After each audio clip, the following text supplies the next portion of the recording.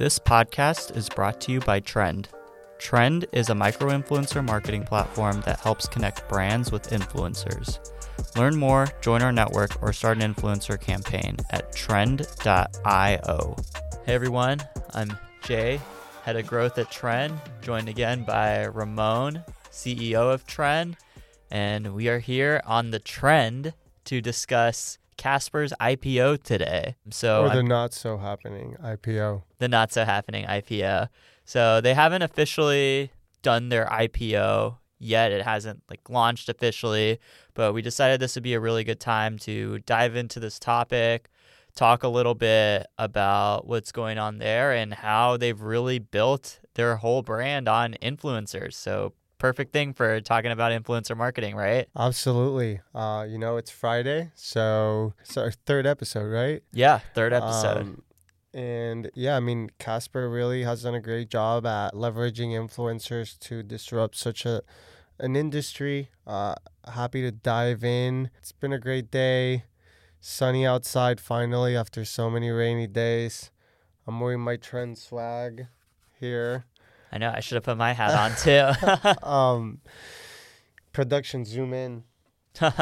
Not yet, but soon enough. We'll have our own production team. Yeah, so what do you have to dive in on? I mean, I'm not sure if you're aware that Casper actually got turned down for going public. Goldman Sachs prepared their filings, and apparently they're just not suited for going public. Oh, wow. Yeah, that's pretty crazy. I know there was a lot of people talking about Casper doing their IPO. I think one of the really interesting things is their brand was so built on influencers. Obviously, we are talking about influencer marketing. They did a lot of effort into getting people to promote their product, and it did really work. I mean, before they were thinking about doing this whole thing, I mean, I've heard valuations at $1 billion, which is pretty insane. I think that, first of all, Casper really was the first company ever to put on their S1 filing that one of the risks investors had to know about was influencers. So pretty much that the brand is in the mercy of influencers' hands just because they use so many influencers throughout the journey that it could heavily impact the company's valuation down the line in parallel to the behavior of the influencers. It's pretty wild, right? Something like that never was put on an S1 filing. I mean, the only people that could pretty much fuck up the company would be the founders or the team internally. It was never in the mercy of whoever really was the the reason behind the success. Yeah, definitely. And we have seen it in a couple of cases where social media has been mentioned in an S1 filing. Peloton talked about social media a little bit in their filing. I know Madewell also mentioned influencer marketing and kind of said it's very experimental. I think that's a quote directly from their filing. It talked kind of about how you can't really trust that because obviously if people stop talking about it, then you lose out on that earned media. Did Peloton mention one of the risks was TV commercials? They should have. Did you watch that commercial? Yeah, I have seen the Peloton commercial. The woman I saw really it for the first time. Honestly, nothing looked wrong for me. It just looked completely fine. It's crazy. People will find anything. Once you become so big like that of a company, you're on the limelight, perfect to being shot on pretty much. I didn't see anything against it. And people forget, Peloton isn't judged for that. I mean, if anything, it got them more PR than any other way of marketing would have gotten them. Yeah, definitely. I mean, I always say in the age of digital, the internet always wins. And that was a perfect example of the internet winning over there. But like many people say, I mean, any news is good news. It brought a lot of attention to Peloton, and I think that's a really good thing for them as well. This Casper thing is really crazy. We've seen it in a couple of cases where, some sort of startup company that's generating a lot of buzz, generating a lot of revenue, but they're still operating at a net loss. And we have seen a few companies launch that way. Uber and Lyft are probably the biggest ones that people think of in terms of going public. But yeah, it's been pretty insane that they were even thinking about this with a net loss. Yeah, I mean, first of all, before I dive in, I mean, anyone that starts the conversation about Casper, we can already assume that it's like, okay, let me go in here and talk all this shit about how this company just loses money. That is a known fact by now. So before diving into this, I'd like to, hats off to the founders of like, first of all, being able to create so many jobs. Taking on a company is something that is extremely challenging, but to take it to such a success in, the mattress industry or the sleep industry, whatever it is that they're calling it now. So yeah, hats off to them. I mean, to getting to that level. What was the valuation at? 1.1 billion, I think. That's it was wild. around there. Aren't they selling lamps and stuff now or something like that? I think so. Just trying to expand. I know I've seen some of their pillows in like Target before and things like that. But you do bring up a really good point. I think it is crazy. They've kind of created their own mini like industry. I think most people would agree that the mattress industry has been pretty stagnant for the most part before Casper kind of came along and really shook things up. And we've seen a lot of they're not tech companies, but they kind of look like tech companies in the way that they operate and very startup based and things like that. And we have seen a lot of mattress startups that have resulted from Casper. I think, I was looking at this Wall Street Journal article the other day and I saw they did a little graph of mattress companies that have come out since Casper. And there was like 10 or 12 on that list that are really doing that same direct-to-consumer model. Yeah, for sure. I mean, there's a lot of other ones. I think Purple is the other one I can think of. Obviously, Casper has just built a brand that none of these other companies have built. I really don't agree with the technology side of Casper being a tech company. That was their claim on the S1, that they're a technology company too. And Wall Street pretty much was like, we've had enough. Like, this is not a tech company. And I think, obviously like the Wall Street thing, it's kind of like was pretty much the foot in the door that said like, okay, we're not just going to let these companies go public like that. We're going to dive in. But yeah, I mean, the amount of money they lose per mattress they sell is bizarre to me. Do you know how much money Casper raised, like from the private market? I do not know the exact amount, but we can check it out. I'll pull it up. What is crazy, I know you mentioned Purple. So they actually are public out there as well. And what's interesting is they're not a public company. They have a listing under a shell corporation. Oh, really? Yeah. Okay, interesting. So they have a listing, and they're actually producing a profit, which is pretty crazy. Wow. $339 million Casper has raised. Wow. That's a lot of money.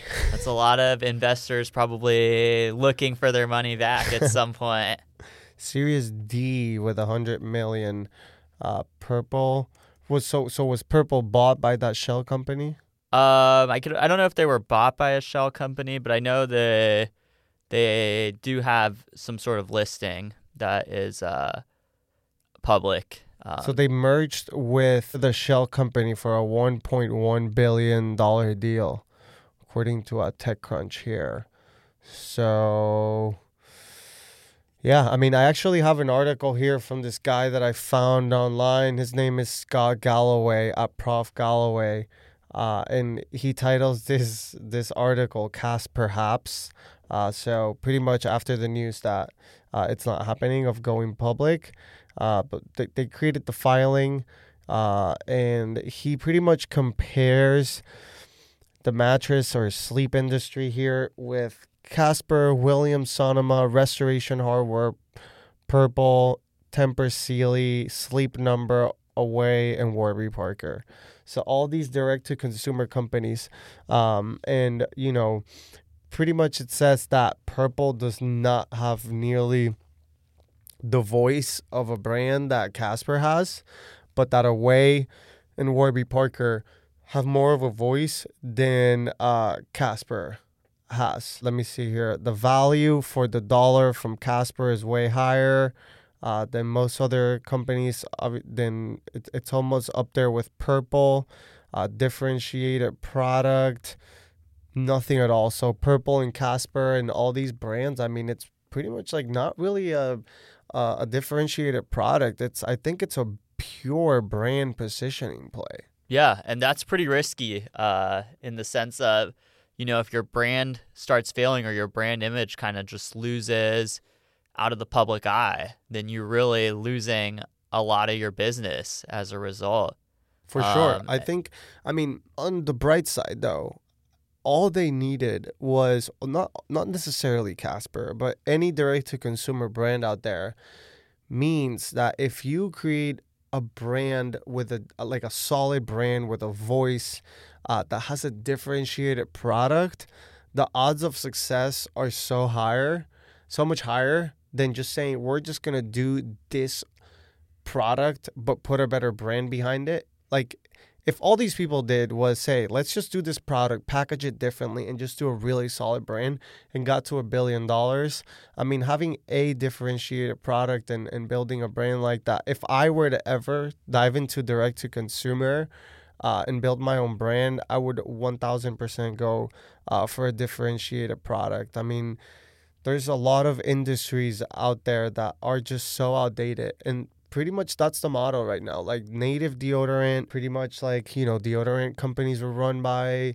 Old Spice and Gillette and Johnson & Johnson and these companies, and all these chemicals in it. So nobody's looking into those. I saw recently in Twitter, one of these guys that is like hot in the direct-to-consumer space as a consultant, he just went in on the flashlight space. Like, it's pretty much about finding those old industries and consumer products that still haven't been tapped into with modern marketing techniques, while some of those are just extremely getting tapped out, like the mattress industry. Yeah, it's kind of just giving them a quick little upgrade. One thing that I look at, I think, is a great example as well that's kind of similar to Casper in terms of what they've done with mattresses is Quip toothbrushes. I don't know if you've seen those as well. I have one, yeah. Yeah, I just got one recently as well. Those things are a great example of someone taking a product that's been around for a really long time and has just been marketed, the same way. And they've kind of got some fancy packaging on there. They've got a nice website and it's really modern.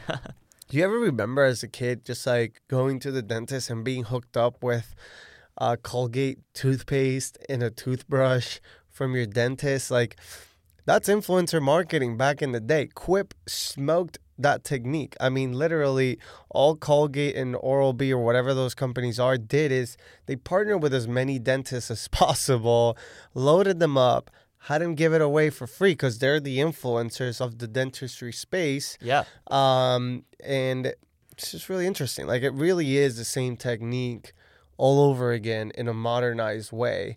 Now, Colgate can't go back and do that same technique or go and do this technique that, Quip has done with a new product that appeals, with the design of the product that appeals to our generation.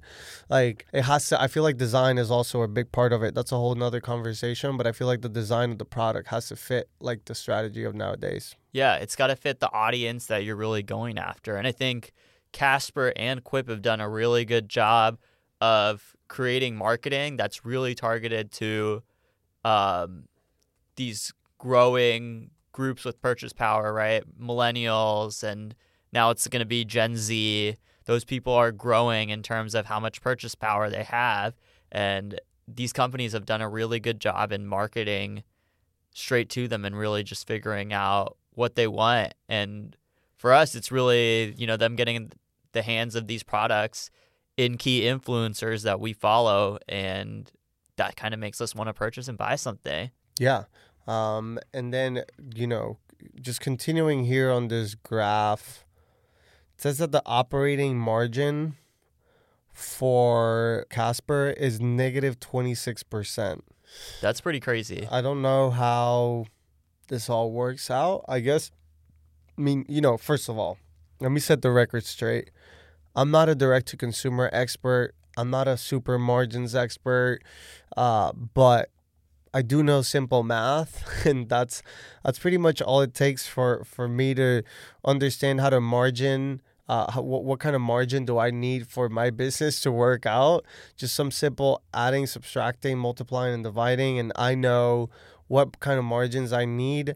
That math has never added up to me that I need to take on a loss of 30%, almost 30% on every customer I sell to. Yeah. I couldn't reverse that math into a profitable business. I mean, the only way is that they calculate their market cap just being so ridiculous in an angle that winner takes all, which I'm not sure. Then Purple wouldn't be such a big business as it is if it really was a market take all. It's almost like what you talk about Uber, that at this point, like, come on, what other growth do you really need to turn those margins around? Here at Trend, we know marketplaces really well.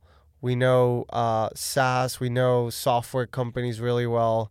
That's what we do. I'm not a DTC expert by any means, but yeah, those numbers to me are kind of off. Didn't you say something like that about Uber recently as well? Yeah, Uber has dropped tremendously in terms of ever since they went public, obviously their stock has really dipped. And just like you were saying, I think, for a startup, it's okay for you to be operating at a net loss. That's probably going to happen. You're going to have to invest money into there to be able to produce your product. But there has to come some sort of point where, like, how long can it go on for? It can't go on forever. You can't operate at a net loss infinitely. Well, here's what they do, though. Then eventually they pull the plug on whatever strategies they have, or they let go of I don't know how many people to reach profitability. Like Lime Scooters just let go of, I don't know, like a crazy amount of employees. And it's like, what's the strategy behind that? Well, profitability. But that doesn't necessarily mean that then you're going to be growing. So yeah, and there's no right answer, Yeah, it's really tough. And for Casper, it's going to get especially tough. I mean, if not now IPO, then when is really the question, since that mattress space is getting really big now. There have been a lot of competitors that also are, those same direct-to-consumer mattress companies that have popped up over the past few years that kind of mimic the same Casper model. And that space is becoming more competitive. That means, every time you put together an ad campaign, or anytime you even try and do some sort of like traditional search engine marketing or things like that, it's going to be a lot more competitive to rank in that space, which means it's going to become only harder to A, maintain your brand, and B, get that profit margin that you're looking for. Well, also, I mean, it becomes more expensive to play, and that's just a reality. Like, to stand out, it is an expensive game to play. Just going back to that, Lime laid off 14% of its workers and removed the scooters from 12 market, just trying to get to that profitability. But it is expensive to play. There was a golden rush of Facebook ads where you just put $20, $100 behind an ad, sell, do the same thing over and over, rinse and repeat. But now, people say influencer marketing is really expensive. Well, it's not influencer marketing. It's the attention of the market that is really expensive. And there's a lot of people there's a lot of brands. For example, recently, Away is probably broken down in this article as the best company in the direct-to-consumer space, as one of the best. But, in my situation, like, I don't have an Away luggage. Do you? I don't have an Away luggage. Apparently everyone has one. I don't know if I've seen people with it. I don't think I've noticed, but I just, like, have you heard of Rimowa?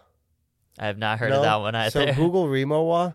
They are the competitors of Away, and it's a really expensive, like, luggage company, and they cost like $1,000 or more. And I thought Away was expensive. Now Away is like the middle class. Rimowa is like the high-end luxury class. $3,000 for these luggages. Yeah. They just raised $1.1 billion. Like, that's insane. I don't think I've ever seen anyone with these. So to me, it's like, man, sometimes you gotta I guess you have to know your market. Like, I would never do this. Meaning I would never purchase this, but I would also never run a company for this type of product because I don't know where this customer is. I don't I can't relate. I'm not the buyer, right? Yeah. And I think that's probably the reason for success for most of these companies is the buyer really understands the buyer because they are a buyer. It's almost like what we did here at Trend. I used to be a creator. I ran a company in the space before. My partners had a lot of experience as well. So I'd be curious to learn from the success where the guys from Casper came from. I know one of them was an intern for Grant, for one of the co-founders of Trend. One of the founders of Casper was an intern for Grant. So little rant there. But anyways, this Rimowa thing is pretty insane, right? $1 billion. Yeah. Yeah. It's not even acquired.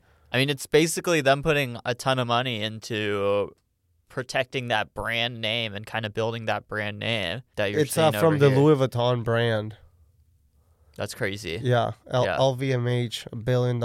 It says they joined them in 2016. So, but that's just crazy. I mean, $1,000, $2,000, $3,000 for a bag is just ridiculous. Yeah, so here I have the numbers for Casper from this Prof Galloway article. The revenue for each mattress, $1,300. The cost of the goods is $761. They spend $480 to acquire each customer. That's a lot. That's too expensive. And then $470 in general and administrative brings the loss down to $349. To acquire a customer at $480, what is it? Is it marketing salaries?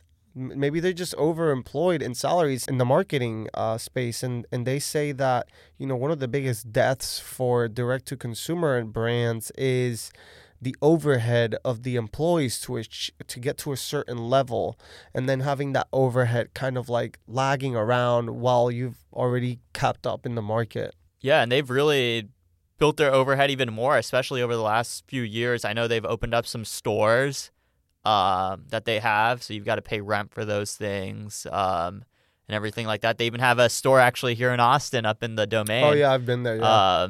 Which is pretty crazy, and it's a big store. They've got like 6 or 7 mattresses in there that are just sitting there. So it's pretty crazy what they're doing with all of that stuff. I mean, but at the same time, but I guess it's working, right? Well, I guess it's working, but time will tell. I mean, I'm here looking at their LinkedIn. They have 713 employees. If you go on LinkedIn, can you see how many of their employees are in marketing? I tried looking, but I don't have the premium version of LinkedIn. If you do have Let's check it out. Or if you can see. Yeah, I mean, they pretty much break up, lastly, that a really cool point that Casper, in a way, have to constantly pay to generate traffic. And Warby Parker gets over 80% of their traffic organically, while Casper's, in a ways, traffic is paid for. So it pretty much indicates that, organic traffic is the way to making the brand be sustainable and everlasting.